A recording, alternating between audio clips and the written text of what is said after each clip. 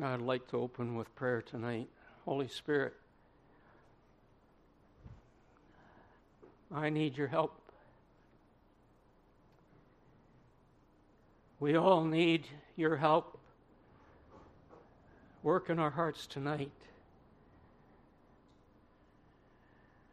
Make the word come alive.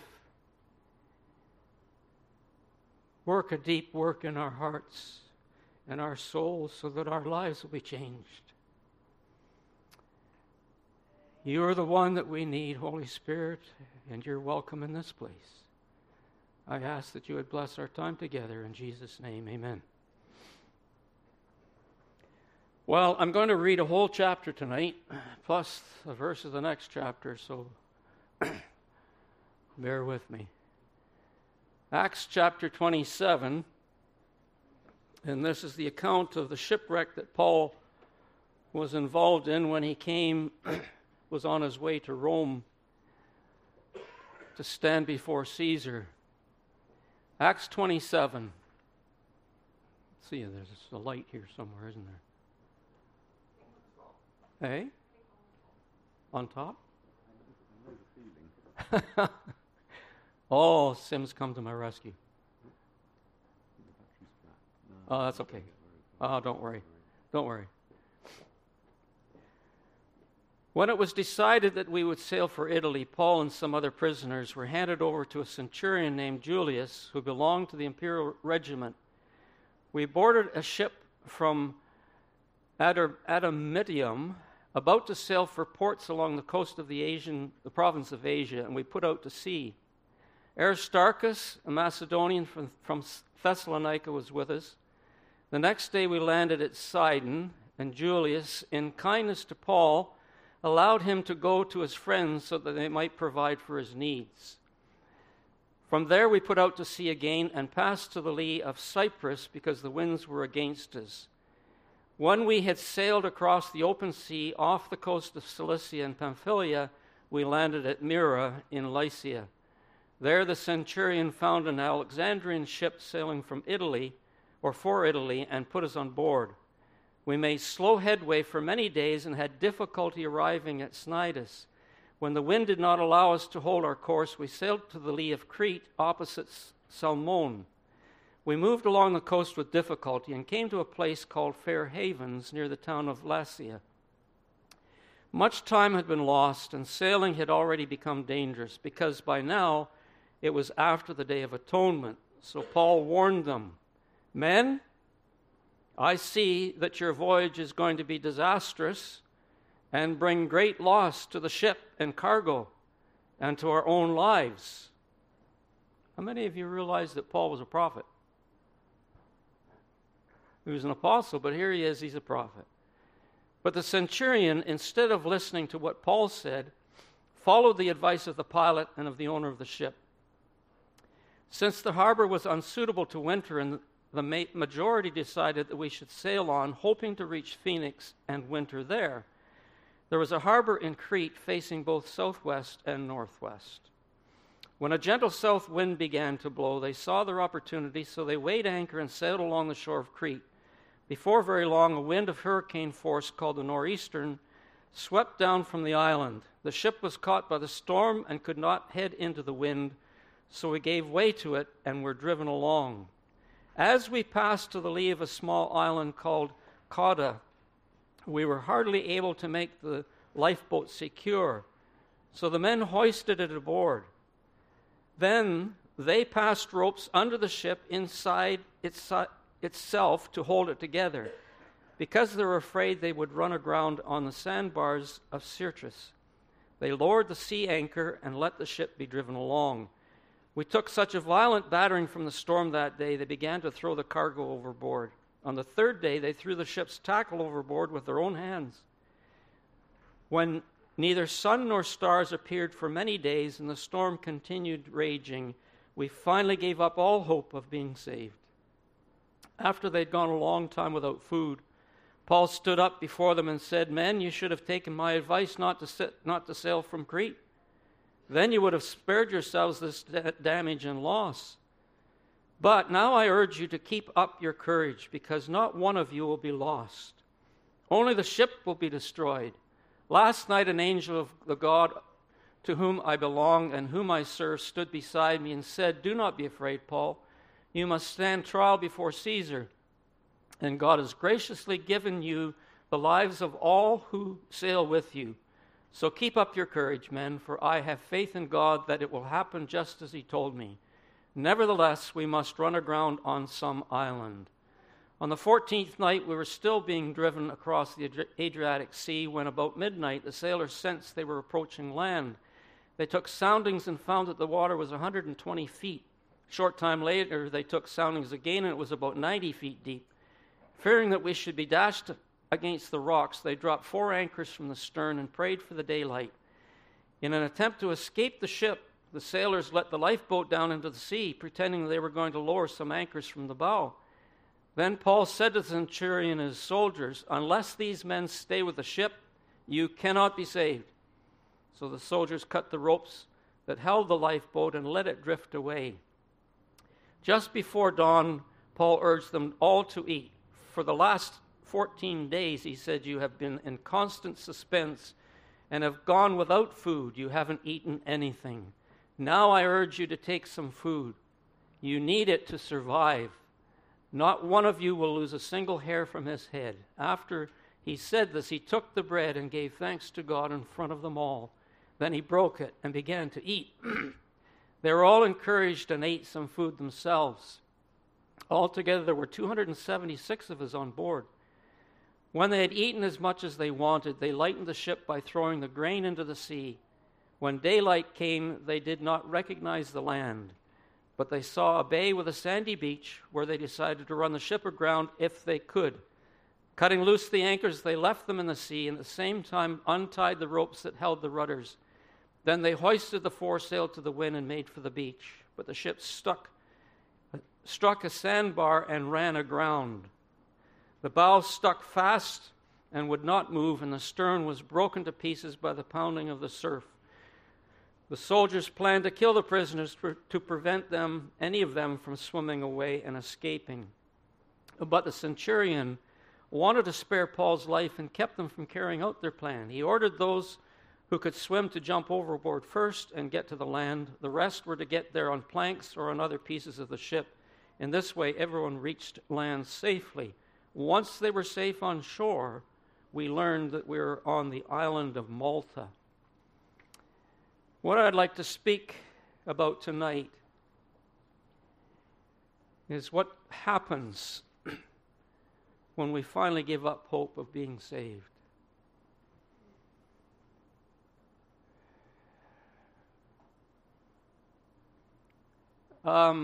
As I was studying this, and if you go through the verses that refer to hope, there are three things that stand out, which represents 3 classes of people that I'd like to share with you. The one is found in Ephesians 2, where Paul writes, he says they were without, this is writing to believers prior to their salvation, you were without hope and without God in the world.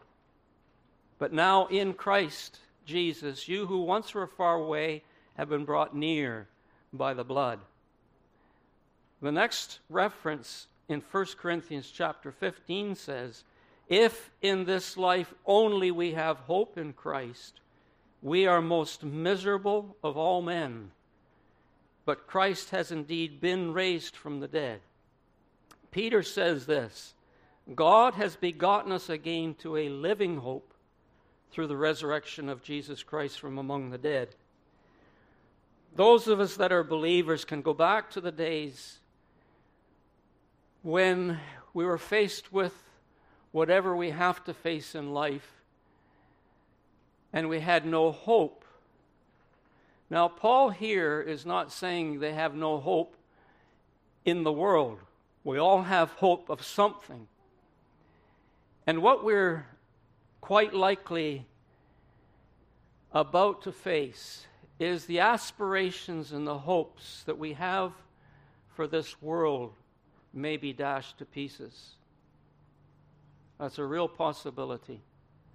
The unbeliever has no hope beyond this world.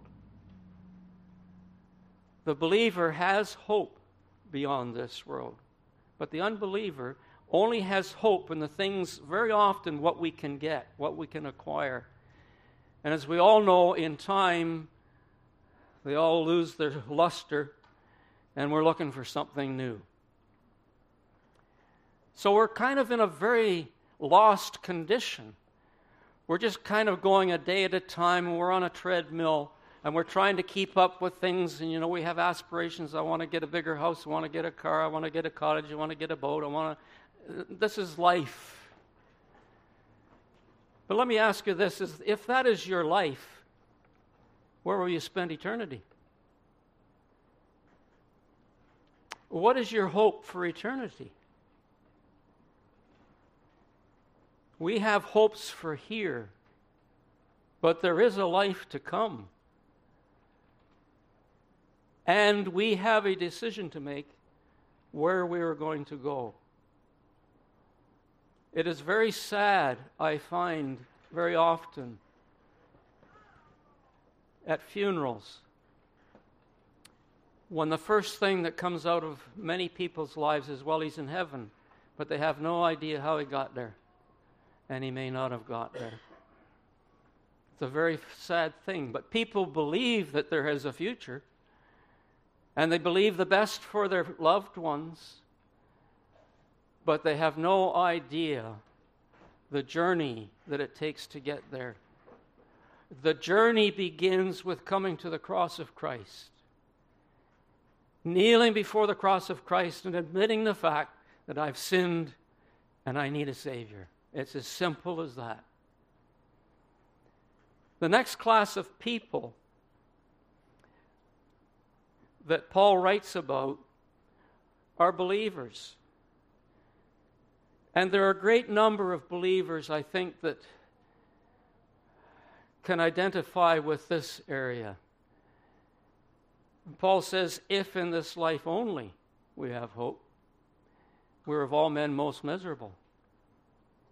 If our hopes are here, we've come to salvation, we say, thank you, Lord, my sins are forgiven, I can just go and live life as I please.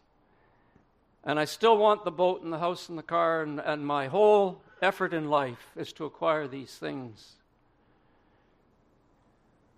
Then you've lost the hope of the believer. The hope of the believer is the resurrection. You're not thinking of the Lord's return. You have no consideration for it. You're just going to live life as if really you were an unbeliever, and yet you have professed to be a believer. But your life doesn't bear out the fact that you're a believer. What a sad situation to be in. Possibly a real believer, and yet you're just going to live your life in this world with no hope for the future, when God has given us a hope of the resurrection. The next class of people, God has begotten us again to a living hope. When you come to Jesus Christ for salvation, and you receive a new birth, a new life, God, along with that life He gives you, is a tremendous hope, not only for the future resurrection, but for this life. It's a living hope. It's alive. If believers are not alive, there's something wrong. Hey, if we're not enthused about Jesus Christ and He's coming back again, and there's no fear of death, and there's going to be a resurrection, I'm going to have a new body, an immortal body, I'm going to have a glorified body like Jesus. Wow. I mean, what better life could you have? Is that the kind of life that you're pursuing? Is that what you would like to have? If you are, then start living like it. Simple. Just begin today. Start living as if it's true. And you'll find that all the things that may hit us in this life are going to fade. In reading Luke's account of this shipwreck, It reminds me of the day in which we are. We are in a storm, like possibly no other generation is seeing. I haven't in my few years. I haven't seen anything like it. The storm is upon us. How are we going to weather the storm? What is interesting when you read through this account is that they begin, first of all, by not taking heed to the prophet. God has given gifts of prophets to the body of Christ, but unfortunately, quite likely, I hate to say this, but quite likely the majority of those that claim to be prophets are not. But that does not mean that there are not prophets. Those that are, let me explain it this way.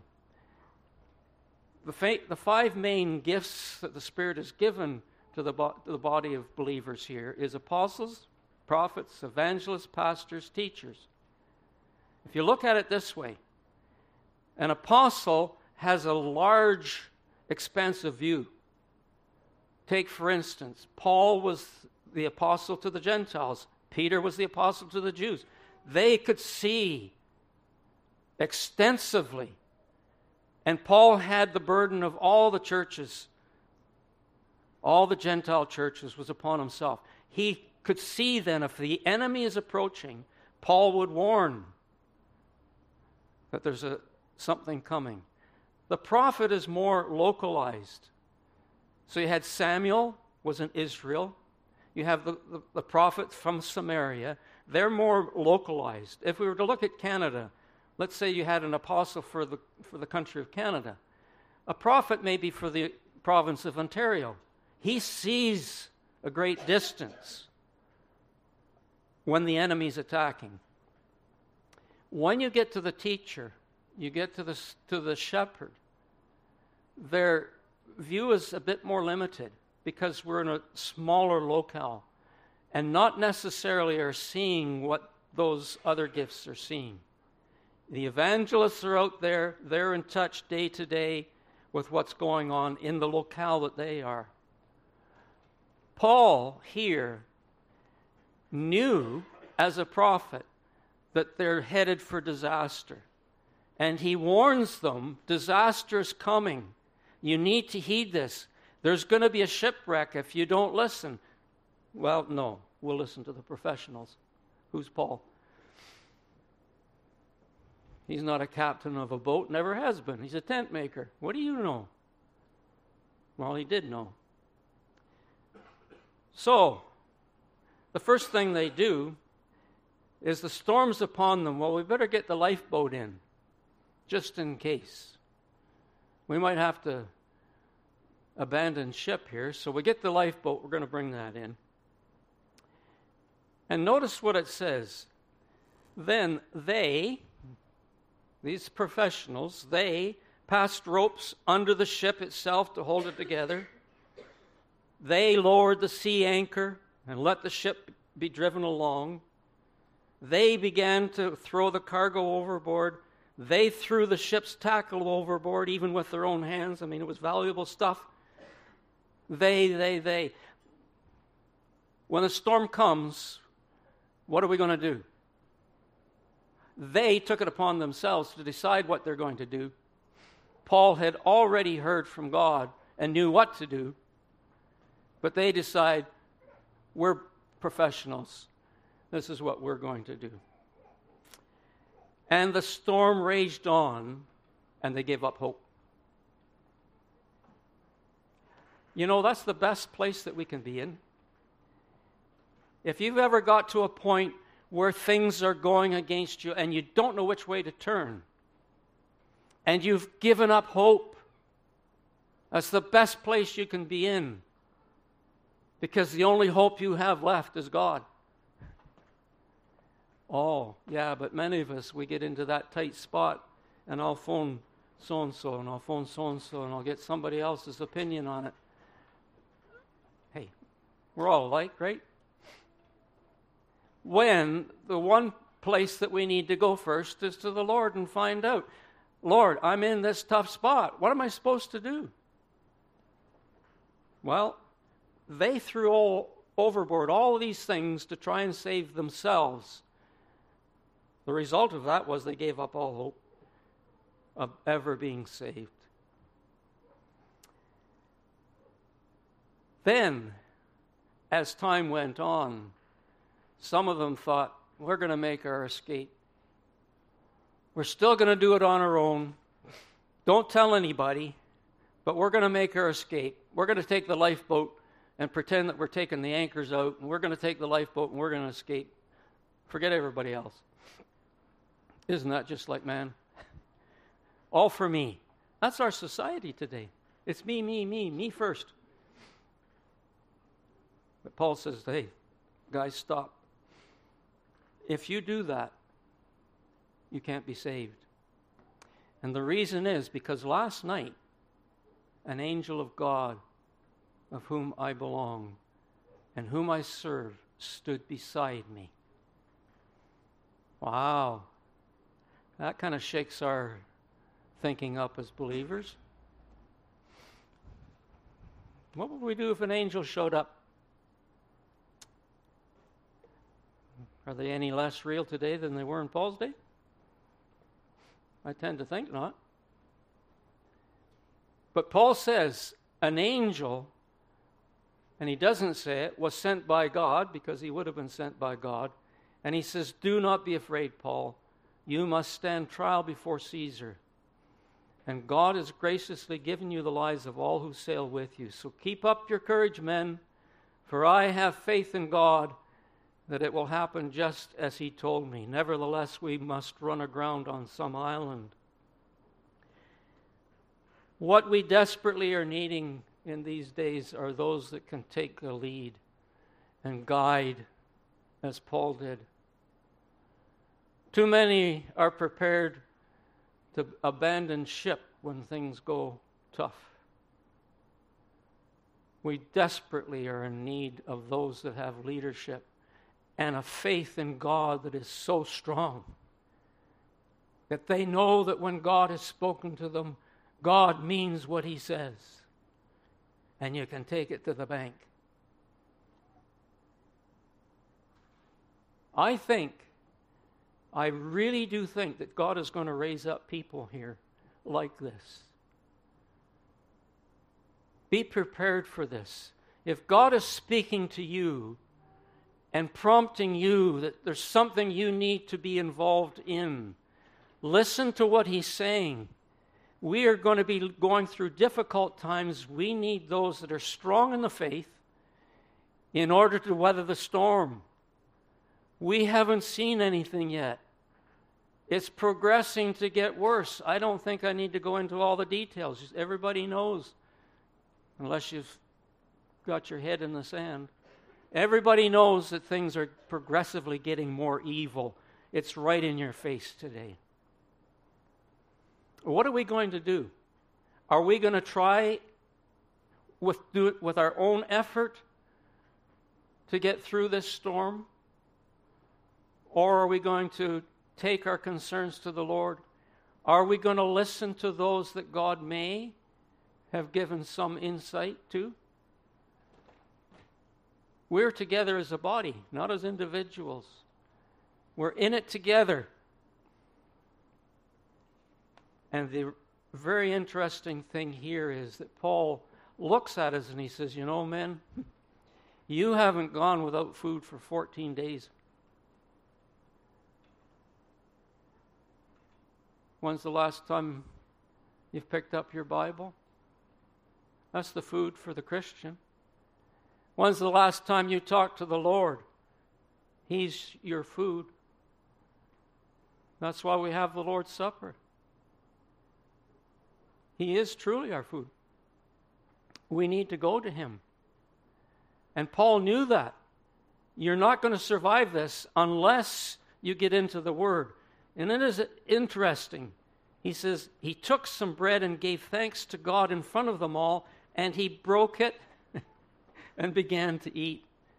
If there were any believers on that boat, that would have reminded them of something. And they would have said, oh, there's something about this man. This man's got faith in God. We can trust him. Paul doesn't get haughty and say, well, I told you so. But in a sense he did. If you had listened to me, these things wouldn't have happened.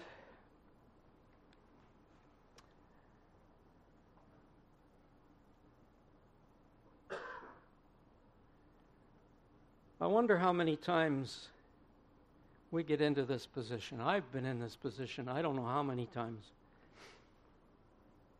I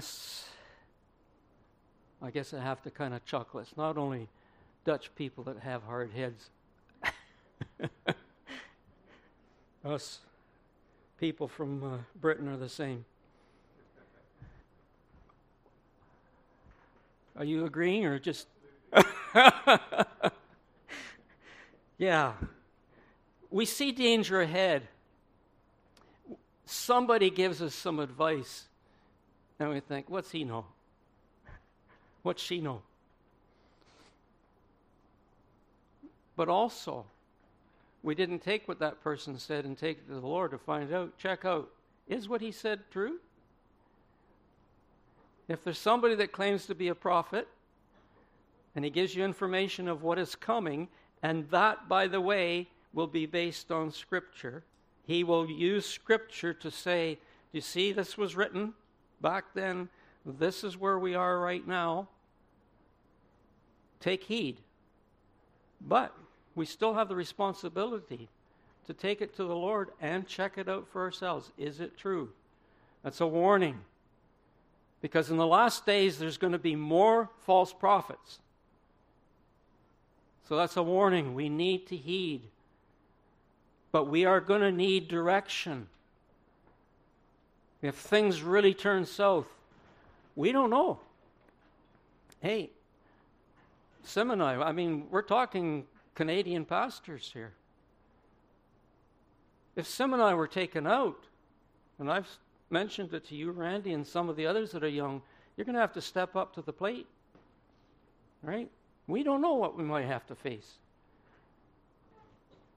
You need to have that strong foundation on which to stand and trust that in the storm, God is going to supply what you need.